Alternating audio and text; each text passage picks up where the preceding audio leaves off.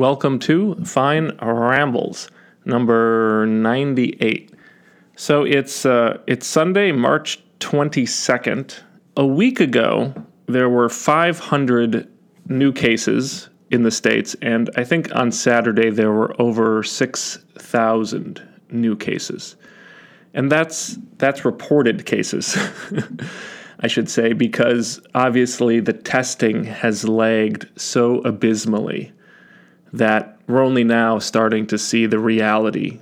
A friend of mine, his parents got tested in Florida, and it's going to take a week for them to get back the results. A week. Think about that for a second. Think about how that constrains treatment and isolation and contact tracing. Think about what that is going to mean for Florida over the next month. And I think there's a real chance that Florida is on fire right now, that it's the new Italy. Last weekend, for a hot second, I was getting optimistic based on the actions at the state and local level. And then I saw the scene at the bars here in Milwaukee for St. Patrick's Day. They were overflowing. And the same scene in Chicago and Baltimore and Boston. And then, I think you probably saw this too, the scenes from spring break in Texas and Florida still going strong up to, I think, today, where there was simply a complete blithe carelessness among the young to take any precautions whatsoever. First of all, this is sort of the ultimate okay boomer reaction. We're very happy when 20-year-olds are stupid and reckless when we want to send them off to die in some godforsaken foreign war. We're perfectly happy to take advantage of that stupidity when it comes to war. But the most important point is that any careless behavior right now, it's not just going to put their own lives at risk or their parents' lives or their grandparents' lives. It's going to put doctors' lives at risk and nurses' lives at risk. And it's going to, it's going to basically accelerate the total collapse of the hospital system in this country. And when that happens, all bets are off. And I was thinking about some of the moral implications of this. If someone acts with aggressive carelessness and then gets sick, do they then have the right to go to a hospital and endanger the lives of doctors who are trying to save the lives of other people? If you're careless, do you have the right to endanger the life of someone else? I don't know the answer, but it's pretty... Think of it this way. The silent generation had to live through the Great Depression. The greatest generation had to fight in World War II. Our generation just has to sit on the couch for 2 weeks and watch Netflix, and we can't even do that. We can't even just sit on the couch. Look, I think it's pretty safe to say at this point that we see that the system is broken. The political system, the healthcare system, and we're going to have some really hard conversations on the other side of this about how things have to change.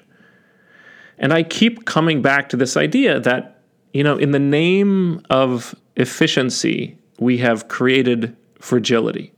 Everything has become fragile. Every screw has been turned so tightly that the whole machine is shuddering and on the verge of falling apart. I mean, look at the airlines, right? They've had a week of fewer flights, and they're already crying for a $50 billion bailout to stay alive. They've bought back $50 billion of stock in the last few years. If they had simply held on to those profits instead of shoveling them back to the shareholders as quickly as possible, they would be much more robust. And that's what we're seeing across the board. We're seeing the fragility being exposed by the virus. It's everywhere. You see it in the just-in-time manufacturing and distribution of goods, where there are no buffer stocks, where there's no domestic supply, where you have global supply chains that fall apart at the first sign of a problem. You're seeing it in the American healthcare system, where there's no paid sick leave and where, half the country is living paycheck to paycheck. You're seeing it in the corporate world, where every industry has taken on so much debt because the company was bought out by a private equity firm, or they were forced by activists to do buybacks and to do debt-driven mergers. So our attitude towards debt is going to have to change if we want to avoid this happening over and over again. And, part of the way I think about this is I try to envision a 25-year-old entrepreneur, because we want as many of those people as possible. And we want them to be able to fail at their first entrepreneurship and still recover quickly so they can be, a 26-year-old entrepreneur and then a 27-year-old entrepreneur. And what are the conditions that would allow that very healthy system where entrepreneurs are able to fail and still recover and then try again? Well, you can't have student debt because that debt reduces their options. They basically have to take the corporate job. They can't risk failing even once. And you have to have some sort of, minimum guaranteed healthcare. And if an entire economy is based on people who can't run risks, who can't miss a single paycheck, that's an economy that is always 2 weeks from collapse. And that's simply not a sustainable economy. And what we've seen over and over again, especially at the federal level, is this belief or this practice that markets are more important than people. Over and over, right? In 2008, it was the banks who made the criminally negligent mortgage loans that got bailed out, and not the average Joe who had the mortgage. And today, it's kind of the same thing. I mean, you see enormous action at the federal level to bail out companies. They're propping up, mortgage-backed securities. They're buying mortgages. They're intervening in the commercial paper market. And yet they're doing almost nothing as of today to really help out the people who need the help. If the people in government today don't use the authority they have to save lives, you're going to get a government that will. You're going to get a government that leans hard towards authority. And people will embrace it because they're so tired of a government that does nothing except protect companies. On a lighter note, it's really funny to see how paranoid I've gotten about really simple things like taking a walk or getting a, Amazon delivery, where I'm out there basically in a swimming suit with, the gloves on and the Clorox wipes and the garbage bag to put all the packaging in right away. And then when you're out for a walk, looking at everyone else on the street as though they're trying to murder you. Should I stop there? I want to talk about one more thing. And the basic idea, I think, boils down to something Taleb has talked about in the past, and that's you want to panic early. You want to overreact. How can I put this? I think I have to use the language of investing because that's what I'm used to. Let's say you own a stock that you bought at 100 and it goes to 90, and you think maybe you should sell it because you have some anxiety around the position. But the anxiety hasn't hit the point where you panic and just sell. And then it goes to 80 and your anxiety is higher.